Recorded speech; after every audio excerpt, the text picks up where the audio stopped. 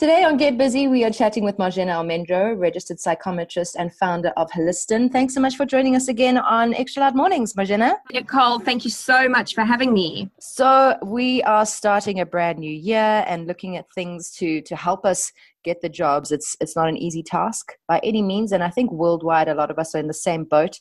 Online platforms have revolutionized job searching over the last decade, and I think now more than ever, it would be nice to just uncomplicate things for people who are on the job search.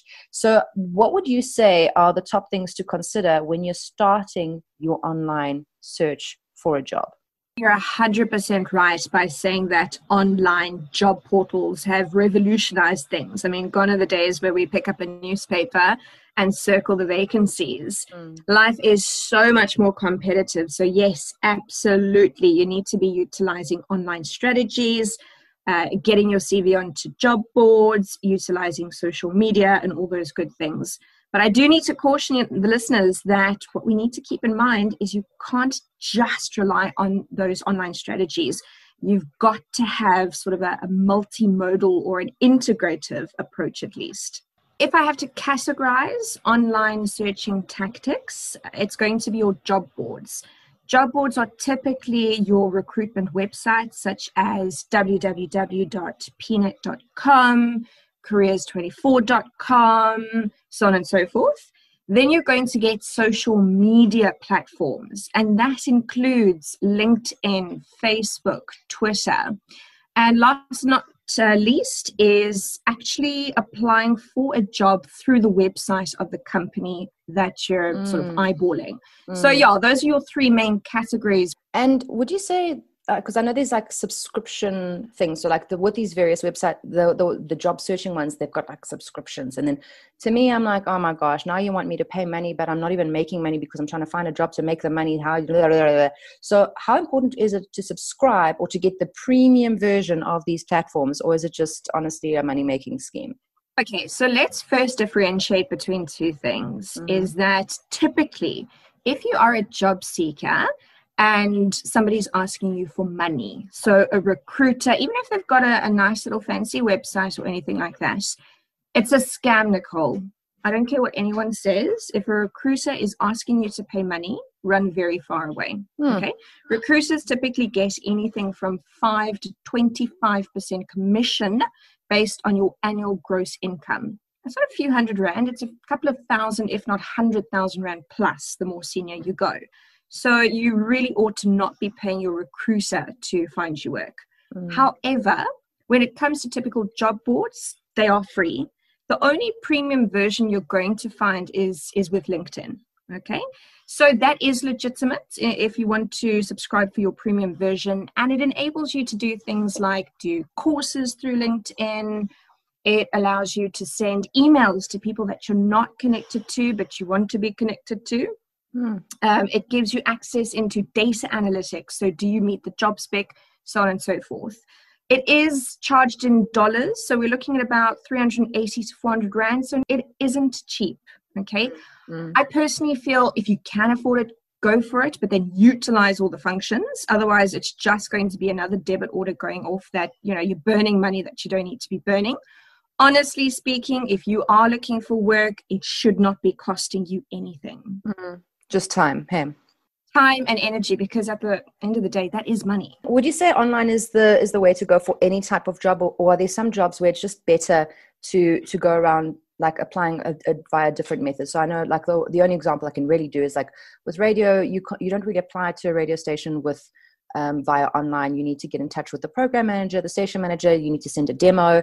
Like this is the one that I know the most, but I'm sure with different industries, there's different ways, and maybe online isn't advisable for all of them. Or do you think everyone should be doing the online vibe? So at the start of our conversation, I said that we need to encompass more of a multimodal approach. True. And you cannot just rely on online. So just like with radio, different industries are certainly different. I would recommend, because I've been doing a heck of a lot of research in terms of different company websites and job boards, not just in South Africa, but internationally. And funny enough, a lot of them are actually asking for online portfolios. So I'd really encourage listeners to consider putting together a website. It does not have to cost you a thing. There are just Google free website builders. If you do have a couple of cents or rands to spend, then, sort of buy those website builders where you click and drag, really super easy. But I would oh my gosh, it's so hectic. You need your own website now? Flip, man. Look, what's nice about it, Nicole, is a CV is so two-dimensional and it's 2 pages. How does that encapsulate everything you can bring to the table? Yeah, but not everyone is a web wizard. Like, that shows that I can make a website, but it doesn't show that I'm good at, doing your books necessarily. No, but that's not the avenue we're wanting to go. We don't want to demonstrate our website capabilities.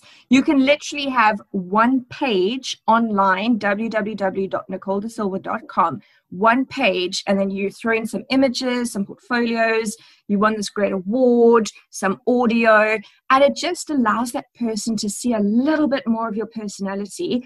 And what you want when you're searching for a job is to be a differentiator or a USP. What is your unique selling point? What can you bring to the table, and why should I hire you?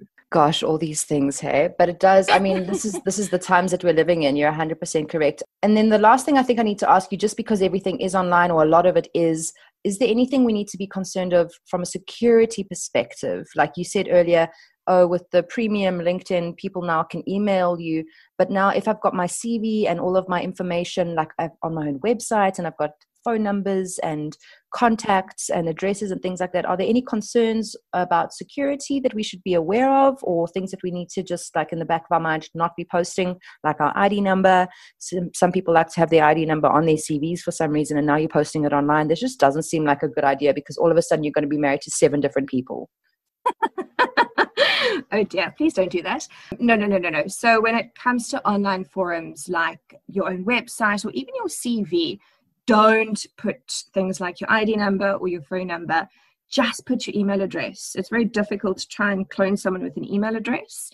When you're going to go into your more formal job boards like your PNet, Careers 24, Careers Junction, they may ask you for your phone number and so on and so forth, but they are sort of they're governed by recruitment forums in terms of applying the POPI law and protecting your data.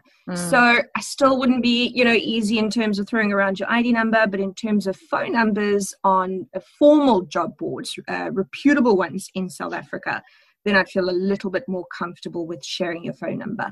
Beautiful. Marzenna, I think we'll leave it there. Thank you so much for your time and all the best. I have no doubt we'll chat to you in the not too distant future, because you have a whole wealth of knowledge for us. And for those who are searching for jobs, good luck to you. Use the different platforms, get your hustle on, get the bags, make the money, and do the things, my friends, because listen, if not now, then when? Thank you, Nicole. That's Marzenna Almendro, registered psychometrist and founder of Holiston.